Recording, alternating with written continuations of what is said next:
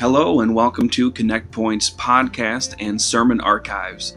If you'd like to learn more about our church, please go online to our website at connectpointupc.com or follow us on our Facebook page. Thank you very much, and I hope you enjoy this week's message. God bless.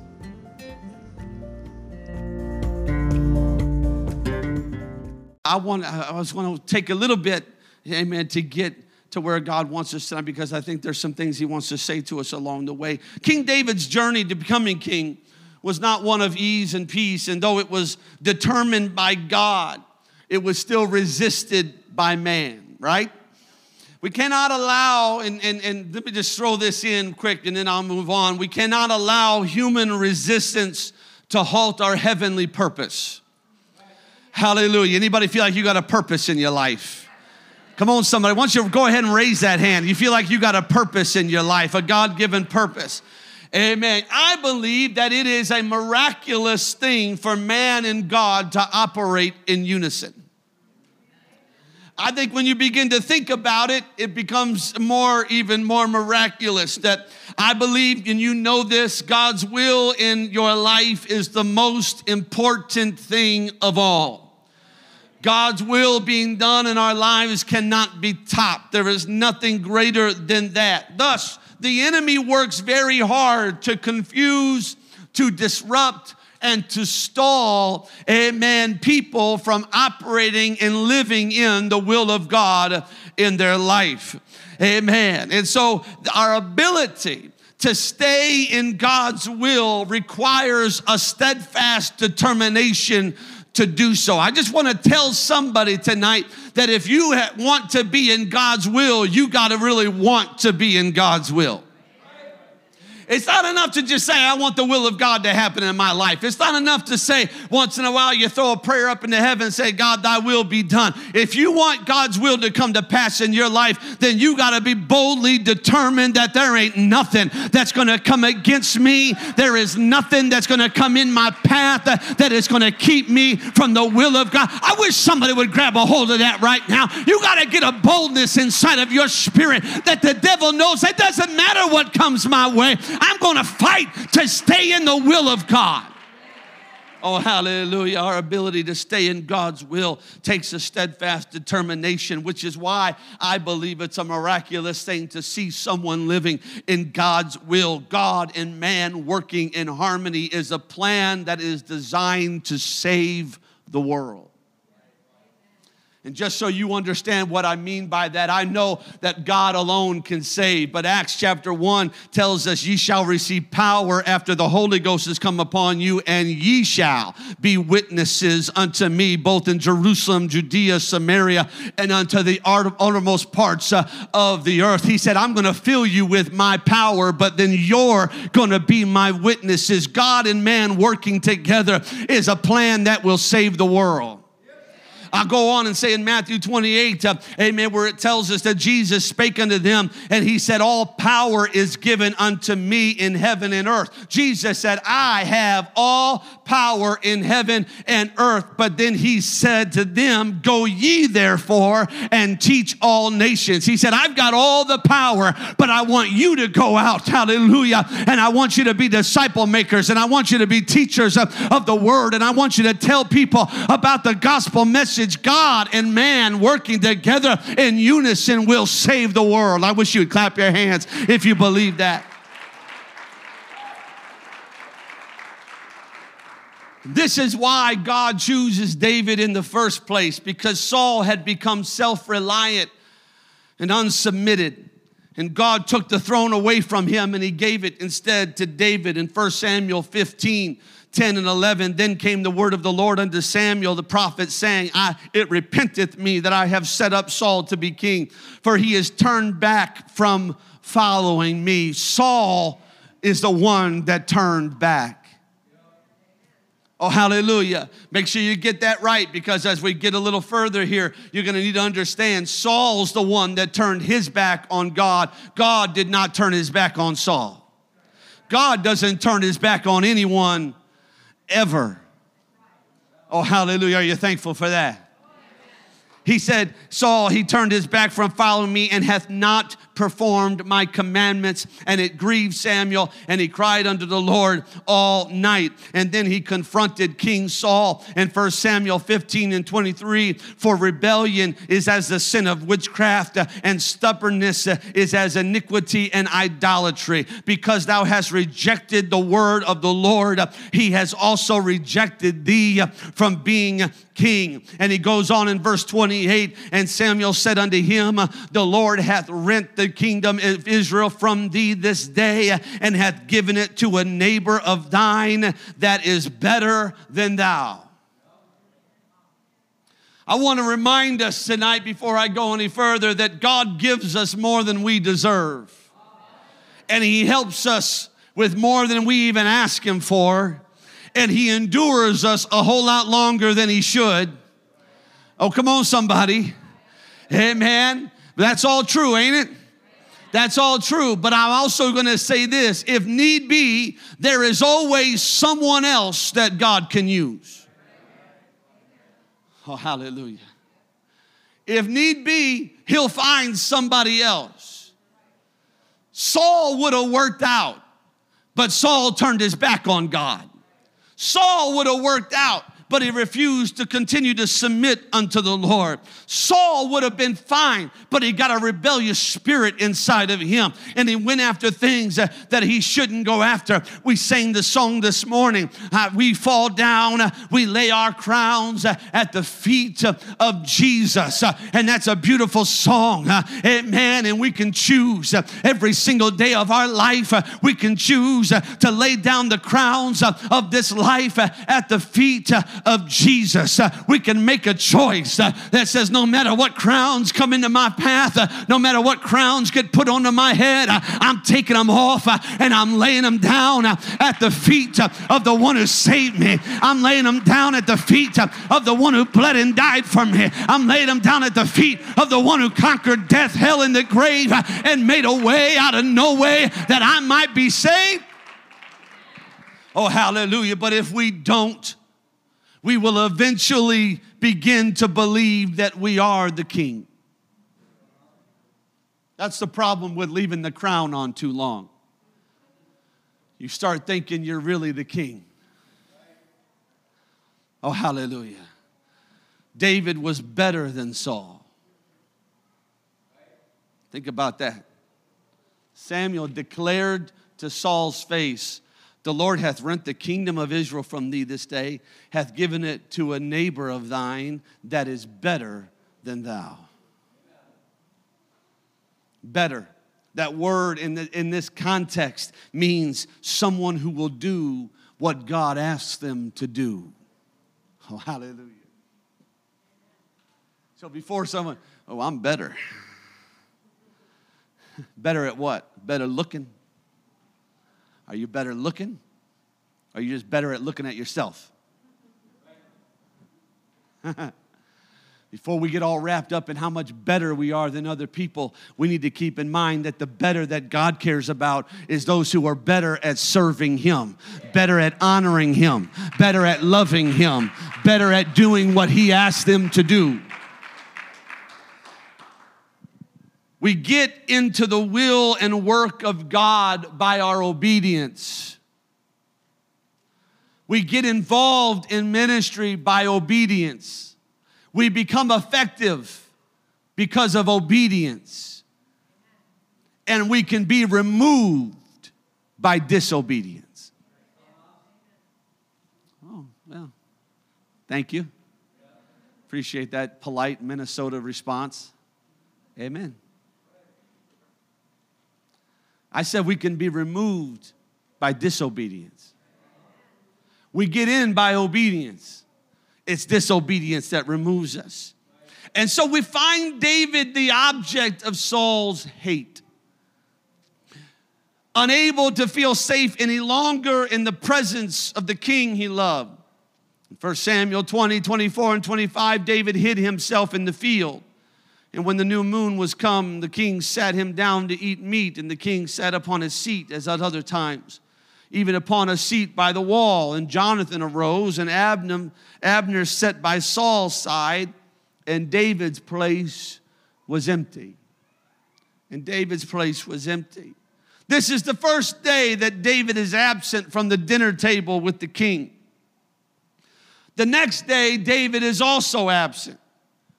And King Saul begins to show his intentions.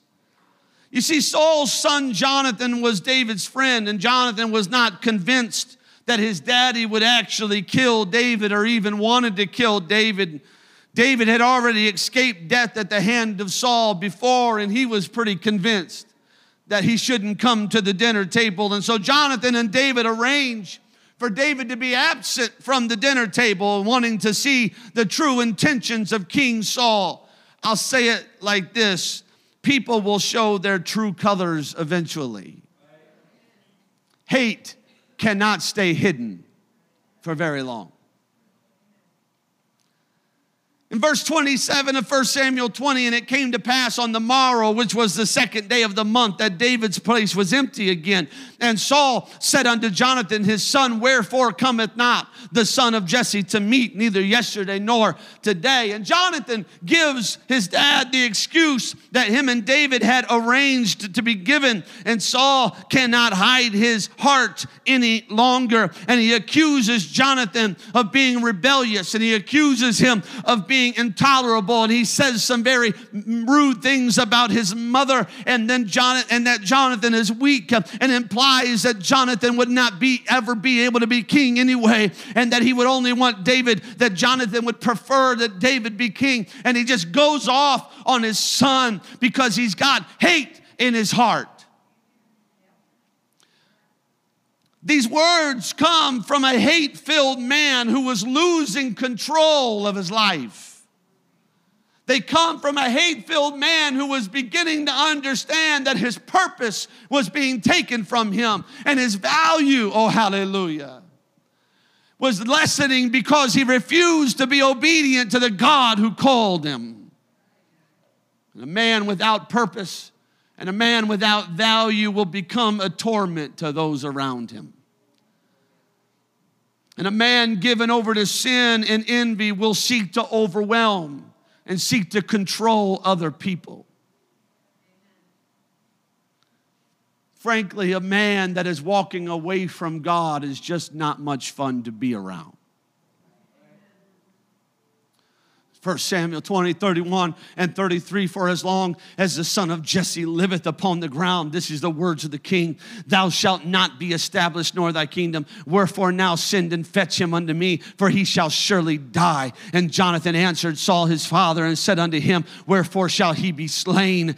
What hath he done? And Saul cast a javelin at him to smite him, whereby Jonathan knew that it was determined of his father to slay David. When you disagree with someone and they throw things at you, it's a good sign they got something wrong going on in their heart. And so now David is on the run, and he's acting with human limitations for a specific reason. Look at 1 Samuel 21 and 10. And David arose and fled that day for fear. Everybody see it? He fled that day for fear of Saul and went to Achish, under the king of Gath. And if when I say that, that sounds familiar, when I say Gath, it's because of 1 Samuel 17, 3 and 4. And the Philistines stood on a mountain on one side, and Israel stood on a mountain on the other side. And there was a valley between them. And there went out a champion out of the camp of the Philistines, a giant named Goliath of Gath. I want you to consider this with me for just a second. 1 Samuel 17, a shepherd boy with a sling is killing a giant. 1 Samuel 21, the same giant killer is running for fear of his life. 1 Samuel 17, A young boy steps out alone onto a field with a slingshot in his hand and faith in his heart. And by 1 Samuel 21, the same person is running in fear from Saul. How does a young man have the bravery to fight a giant alone, but runs from the king who was scared to fight that same giant? I would suggest that our battles become more fearful the closer to home they are. I have a thought every 4th of July. Please don't psychoanalyze me on this.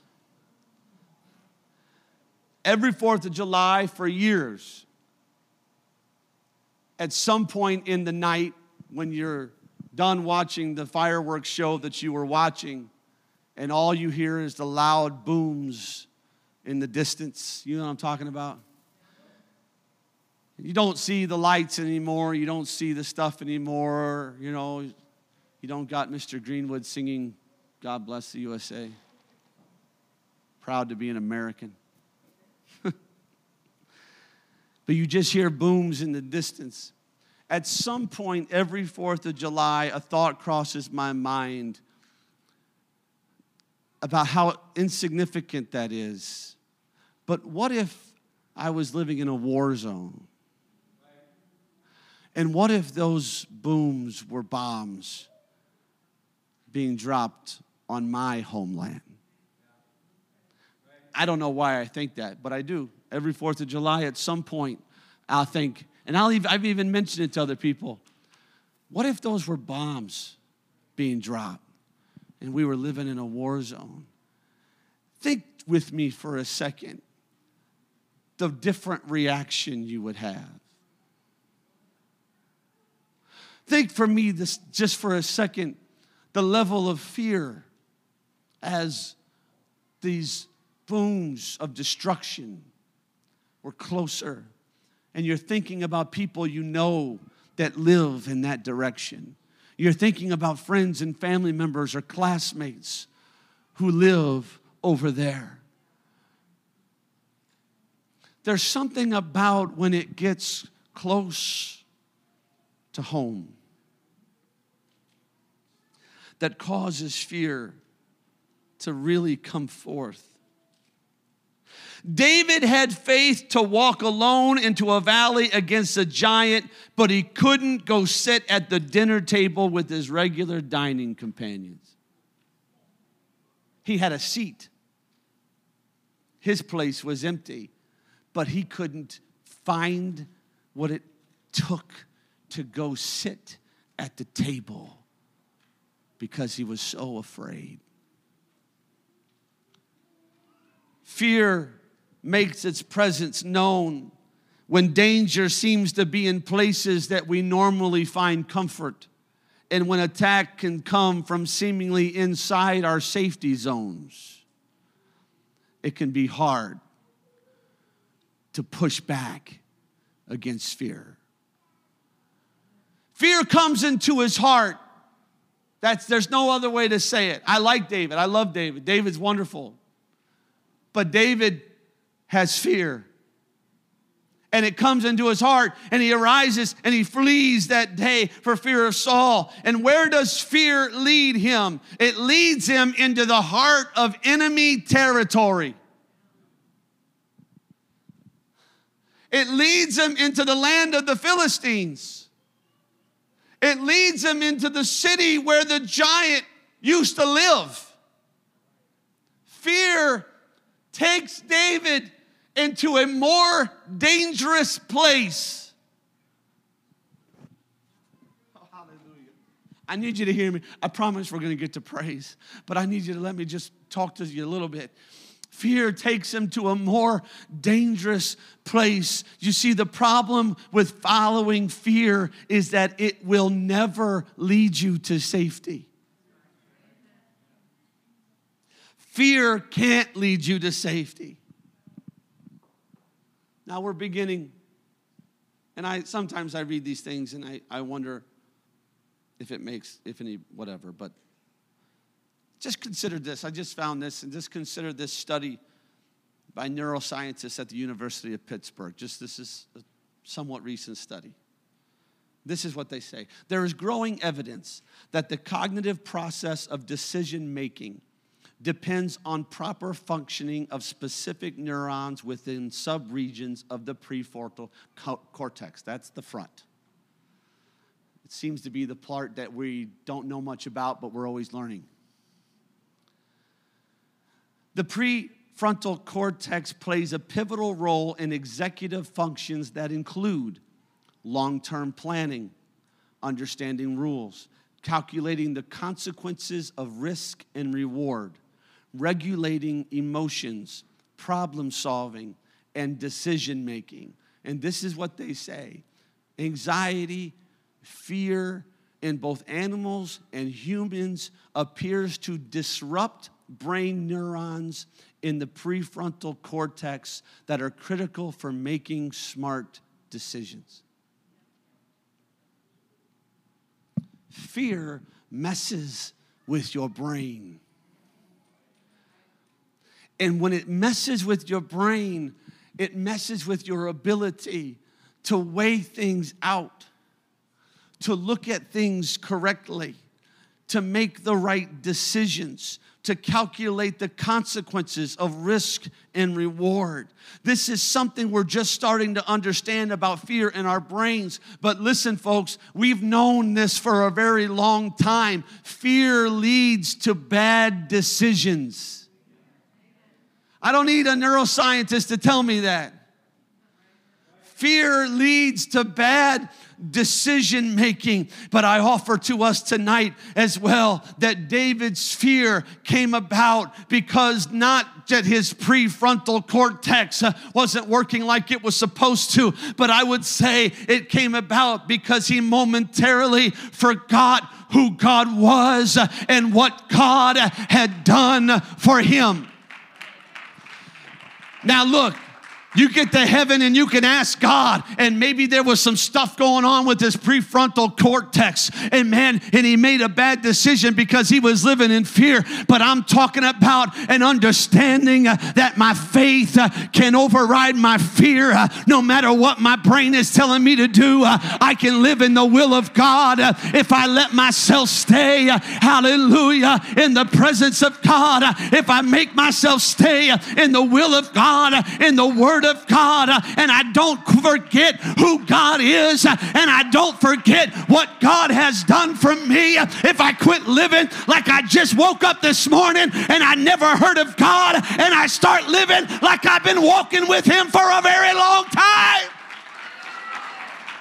Oh, hallelujah. I got to start living like I've been walking with Him my whole life. And I've never seen the righteous forsaken, nor a seed begging bread. I've got a God who's always come through.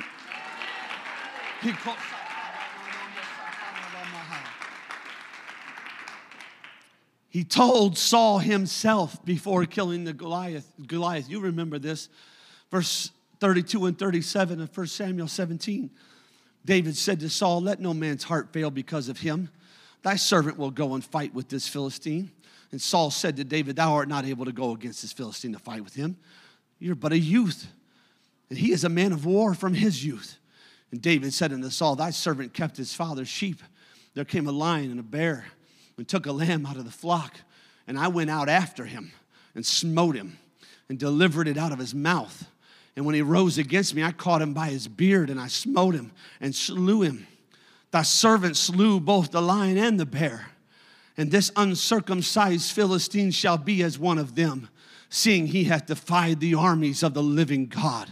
And David said, "Moreover, the Lord that delivered me out of the paw of the lion and out of the paw of the bear, He will deliver me out of the hand of this Philistine." And Saul said unto David, "Well, then go on then. Go, and the Lord be with thee." Oh, hallelujah. Well, thank you, Saul. I appreciate that. It sounds to me like David really wasn't waiting, amen, on Saul to weigh it all out. David had determined in his life that he was going to be a giant killer. You know how he determined it? Way back when he was a shepherd and he was saying there came a lion and I trusted God. And I remember when there came a bear and I trusted God. I remember when times got tough and things got lean and it got real dark and I didn't know where the answer was going to come from, but I trusted God anyhow. And I marched right after the lion and I walked right out where the bear was and I grabbed him and I looked him in the eye and said, I'm not afraid of you. I got the Lord on my side.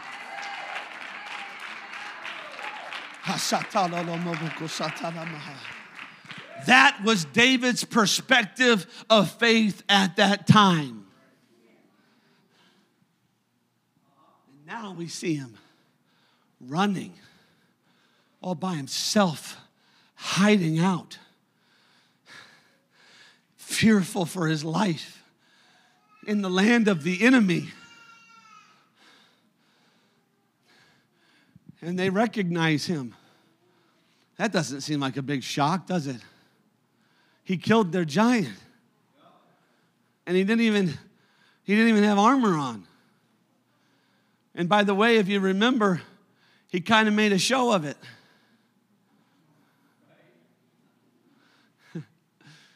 Amen.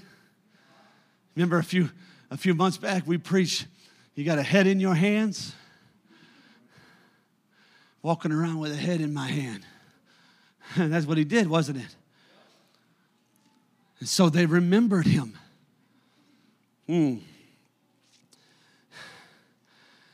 when they remember him, God, I believe, tries to jolt him out of his fear back to faith. Because look what happens. 1 Samuel 21:11. And the servants of Achish said unto him, is not this David, the king of the land? Did they not sing one to another of him in dances, saying, Saul has slain his thousands and David his 10,000s? The enemy recognizes him as a giant killer. And they even quote the songs that were sung on the day of his victory. Now, look, you can just chalk that up to humans being humans if you want, but that sounds like God being God to me. David has let fear overcome him, and he's running for his life. He's got no sense of direction. He's making bad decisions. Things are getting worse because he's going deeper into the enemy territory, and now he's recognized by the enemy, and God is saying to him, don't you remember? Don't you remember the songs they sung? Don't you remember? He's got these soldiers saying, isn't this the one they sang about Saul and David and killing his tens of thousands? And David's hearing the sounds of the women of Israel and remembering the song that they sang about his victory. And he should be remembering. And the Bible says he lays it up in his heart. But he doesn't let it affect his faith. He remembers the song. He can connect it with the victory, but he can't seem to connect it to the faith he used to have. Oh, hallelujah. I know I'm ministering right now. I need you to hear me. He connects it to the moment. He can tell you. He can tell you about things God did. If you sat him down and said, has God ever done anything for you? He could list the things that God has done, but he's somehow unable to connect it to the faith that he had. And a story about faith without any faith, it's just a story. Oh, hallelujah. A memory about a miracle that God did. But if you don't remember the faith, if you don't remember, oh, hallelujah. So they recognize him and they sing the songs and they quote the songs. And David could have remembered his God and he could have restored his faith. But instead, verses 12 through 15, and David laid up these words in his heart and was sore afraid of Achish, the king of Gath. And he changed his behavior before them. He changed his behavior before them and feigned himself mad in their hands and scrabbled on the doors of the gate and let his spittle fall down upon his beard. Then said Achish unto his servants, Lo, ye see the man is mad. Wherefore then have ye brought him to me? Have I need of a madman that ye have brought this fellow to play the madman in my presence? Shall this fellow come into my house? Why did you bring him here? I don't even want him. Get rid of him. Fear has positioned him in the middle of his enemy, and he has to pretend that he has lost his mind, and he has to portray himself as weak and in no way the warrior that God had called him to be. He starts behaving in no way like the man of faith that he was purposed to be. He starts making decisions and acting that are not in alignment with the man of war and faith and strength and boldness and confidence that he was called to be. And he does all of this. You see, fear will have you running to your enemy and masquerading as something you are not, just to maybe survive a few more days, as if you're a hunted man with no hope.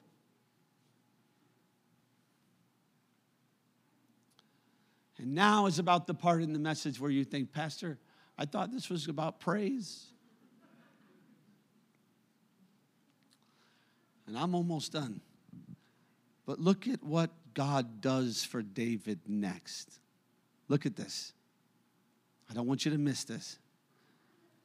1 Samuel 22, 1 through 5. David therefore departed thence, and he escaped to the cave. Now he's in a cave, hiding out in fear. And when his brethren in all his father's house heard it, they went down thither to him. And everyone that was in distress and other peoples that were having struggles and debt and that were discontented, they started coming and gathering themselves to where he was. And he became a captain over them. And there were with him about 400 men. And David went thence to the midst of Moab. And he said unto the king of Moab, Let my father and my mother, I pray, they come forth and be with you till I know what God will do for me. And he brought them before the king of Moab. And they dwelt him with a while that David was in the hold. And the prophet Gad said unto David, Abide not in the hold. Depart, get thee into the land of Judah. And then David departed and came into the forest of Hereth. Now, let me give you three things that God did for David when he was alone, when he was being driven by fear, when he couldn't seem to make the right decisions. He's in a cave. God does three things for him that we just read. First of all, God reunites him with his family. Oh, hallelujah. The family came to where he was. Oh, hallelujah. Now, you might have a good blood family or a bad blood family, but I know you got a good church family. Oh, hallelujah. You got a good church family. This is an excellent church family. I tell people all the time when they come and they're guests, I say, look, you're going to want to be a part of this family. This is a family to be a part of. You got a good family, and God uses the family to help us when we're afraid. Oh, hallelujah. I'm telling you, God uses the family to help us when we're living in fear, when we're struggling with fear. The devil's the one who tries to isolate. The devil's the one that tries to get you off in a corner by yourself. The devil the one who wants you to start thinking that nobody else understands what you understand, and nobody thinks what you think, and nobody knows what you know, so you're all in here by yourself. That's all the devil's handiwork. God is always going to say, you need to get back to the family. You need to get reconnected to the family. You need to let some family get around you. And now let me just flip it to the other side and talk to the family for a second. When you see someone living in fear, we don't cast them aside. We don't look down our noses at them because they're struggling in fear. My God, you were struggling in fear before too, and you may struggle with fear again, but thank God for a family that'll come to where we are, find us in the cave and say, look, it's going to be all right. You can do this. We're here for you. Thank God for the family. Oh, if you're thankful for the family, I wish you would begin to praise him like you're thankful for the family. I wish you'd begin to worship him and praise him like you're glad that I've got a family of God.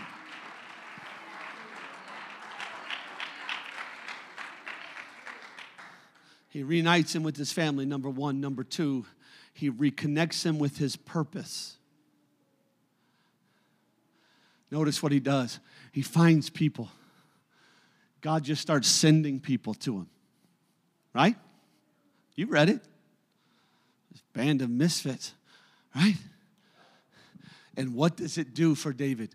Does it just give him more shoulders to cry on? Does it just give him more people to spread his fear?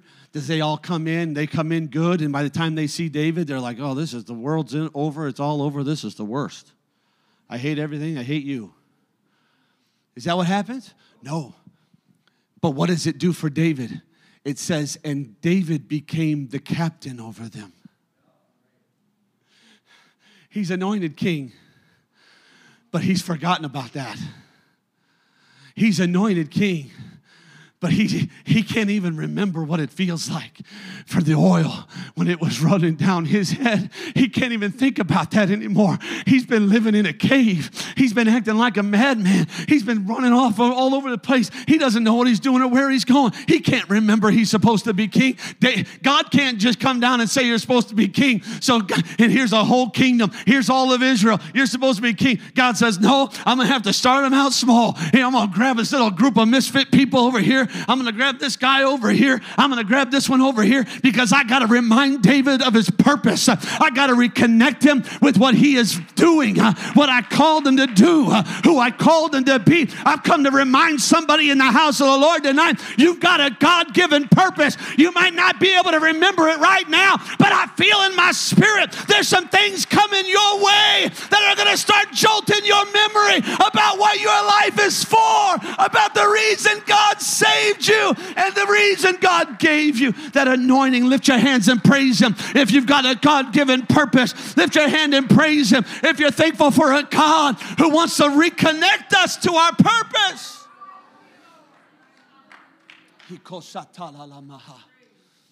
Hallelujah. He reunites him with his family.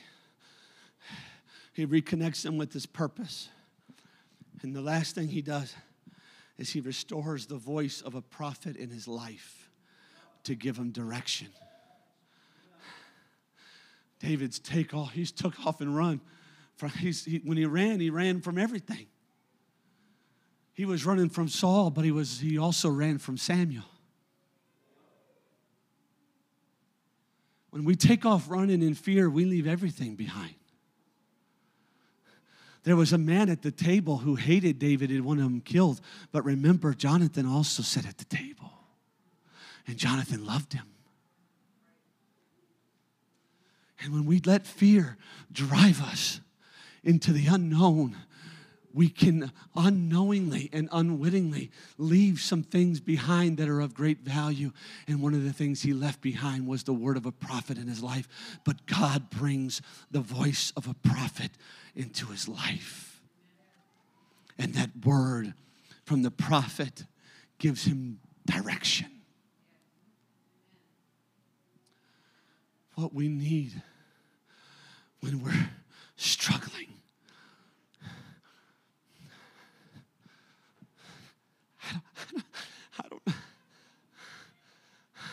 What do I need?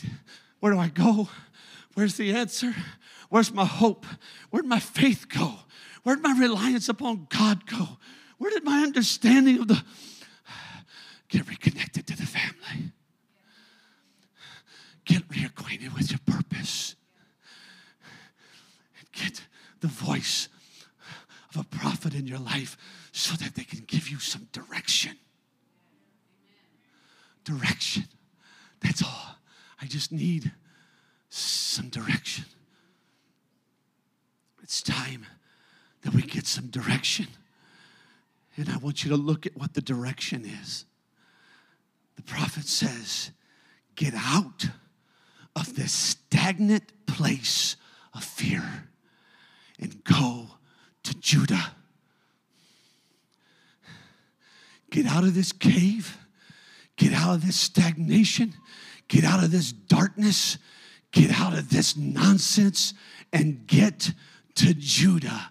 Because Judah, the fourth son of Jacob by Leah, the name that originated in Leah's words of praise to the Lord on account of Judah's birth. Judah literally means praise. God told David, you're going the wrong way. Fear has you making bad decisions. You're acting like you don't know what to do, and you're destined to be king. It's time to get up. It's time to get back to praise. It's time to turn this thing. You got to get away from the nonsense. You got to get away from the naysayers. You got to get away from the unbelieving. You got to get back to the family. You got to get back to your purpose, and you got to get back to praise. Hallelujah. You got to get out of the cave and get back to praise. Stand with me if you would, please. Hallelujah. And when David does, oh, hallelujah. You ready for this? When David does, he writes a psalm. And that psalm is the 34th psalm. And let me read the first few verses. It says, this is a psalm of David when he changed his behavior before Abimelech, who drove him away, and he departed. I will bless the Lord at all times. His praise shall continually be in my mouth. My soul. He wrote this when he came out of the cave. He wrote this when he finally got reconnected to the family and reconnected to his purpose and reconnected to praise. He sat down when Judah and he wrote, hallelujah, my soul shall make her boast in the Lord.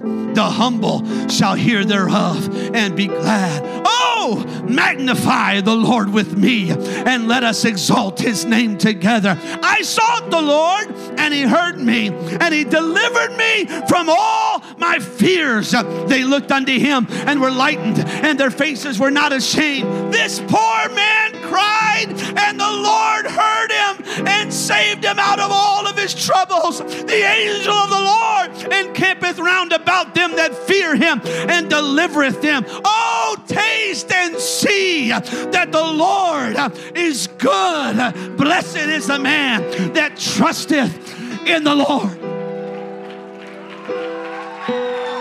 I'm talking about a God who knows exactly what you need right now. No matter where you're at, no matter what you're going through, I feel it. There's a good time to get back to praise. It's a good time to remember what God has done for you. It's a good time to reconnect your faith to the things that God has done in the past. Lift your hands and begin to love the Lord right now. Come on, lift your hands and begin to worship and praise the Lord. Hallelujah.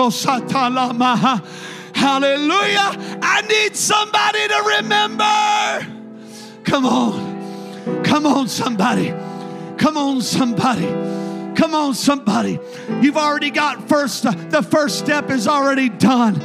You're already reconnected to the family. You're in the family right now. You're in the right place with the right people at the right time. You've already got the first part done. Now God wants to reconnect you with your purpose, and He wants to reconnect you with praise. Oh, hallelujah. Come on and begin to praise Him. Go ahead and begin to praise Him. I'm going to open this altar in a minute, but I want you to praise Him right where you're at. I want you to praise Him. I want you to lift up your voice and make a joyful noise unto the Lord.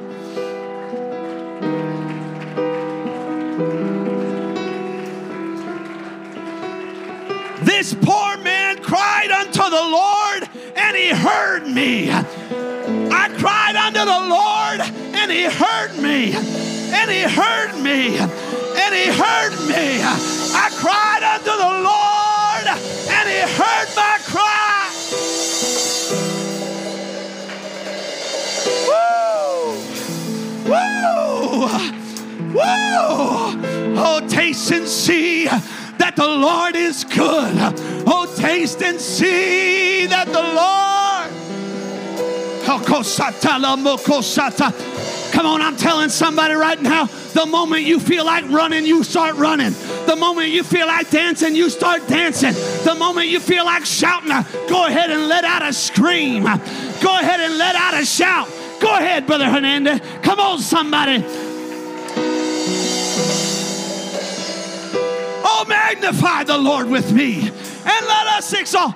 Come on, don't let him run alone. Come on, join my brother. Somebody join my brother and run with him. Come on, somebody. Go ahead. Go ahead. Go ahead. Go ahead and make a joyful noise unto the Lord. Go ahead and make a joyful noise unto the Lord.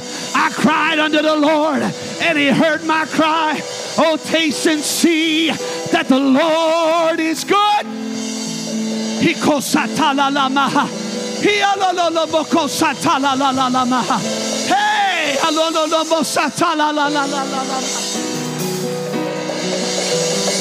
Hey, hey, hallelujah. Come on, Sister Gabrielle, you were in the spirit yesterday. Amen. I got on Facebook and she's talking about how David danced before the Lord, and I felt it in the Holy Ghost. I believe somebody needs to let the Lord know how thankful you are for what He has done in your life. And remember, I remember the lion. I remember the bear. I remember when I wasn't afraid because I had faith. Because I had faith.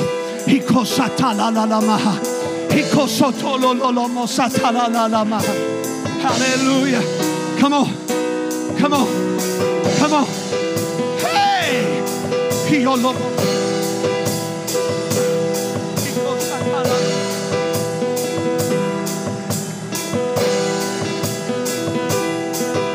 Hallelujah. Come on, I can feel it. I can feel it right now. I can feel it right now. I got about 8 or 10 people that are about to explode inside, but you're standing there and you're worried about it a little bit and you're not sure what you should do. Pastor is telling you, go ahead and let yourself go a little bit. Quit worrying about what everybody else is thinking or doing. Go ahead and make a joyful noise unto the Lord.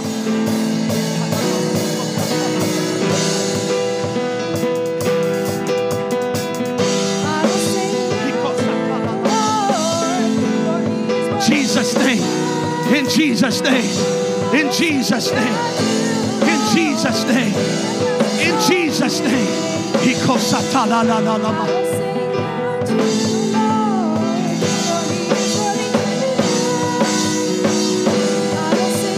Can I get one elder to lead the way? Can I just get one elder to lead the way? There's something still hanging over us, folks. I'm telling you. There's something still hanging over us from when we were shut down for a while that God wants to break through right now. It's enough is enough. God wants to break through right now. Go ahead. Go ahead. Come on. Can I get somebody? God bless you. In the name of Jesus, There's one more level we got to break through. God's got revival coming. He's sending new people. There's joyful things about to happen in this church. But there's one more thing we got to break through. And I need, come on, Brother Crane. Thank you. Thank you, Brother Aura. Sister, go ahead and worship the Lord a little bit. Come on, yes. Come on. I got any other elders? I got any other elders that want to show us that there's power in praise? That there's power when His praise comes out of our mouth?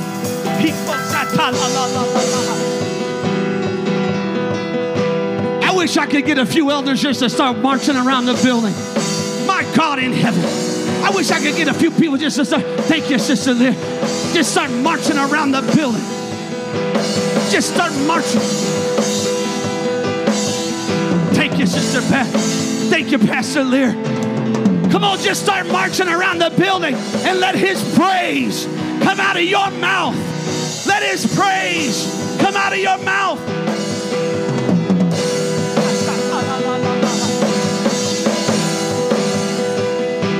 Hey, in the name of Jesus.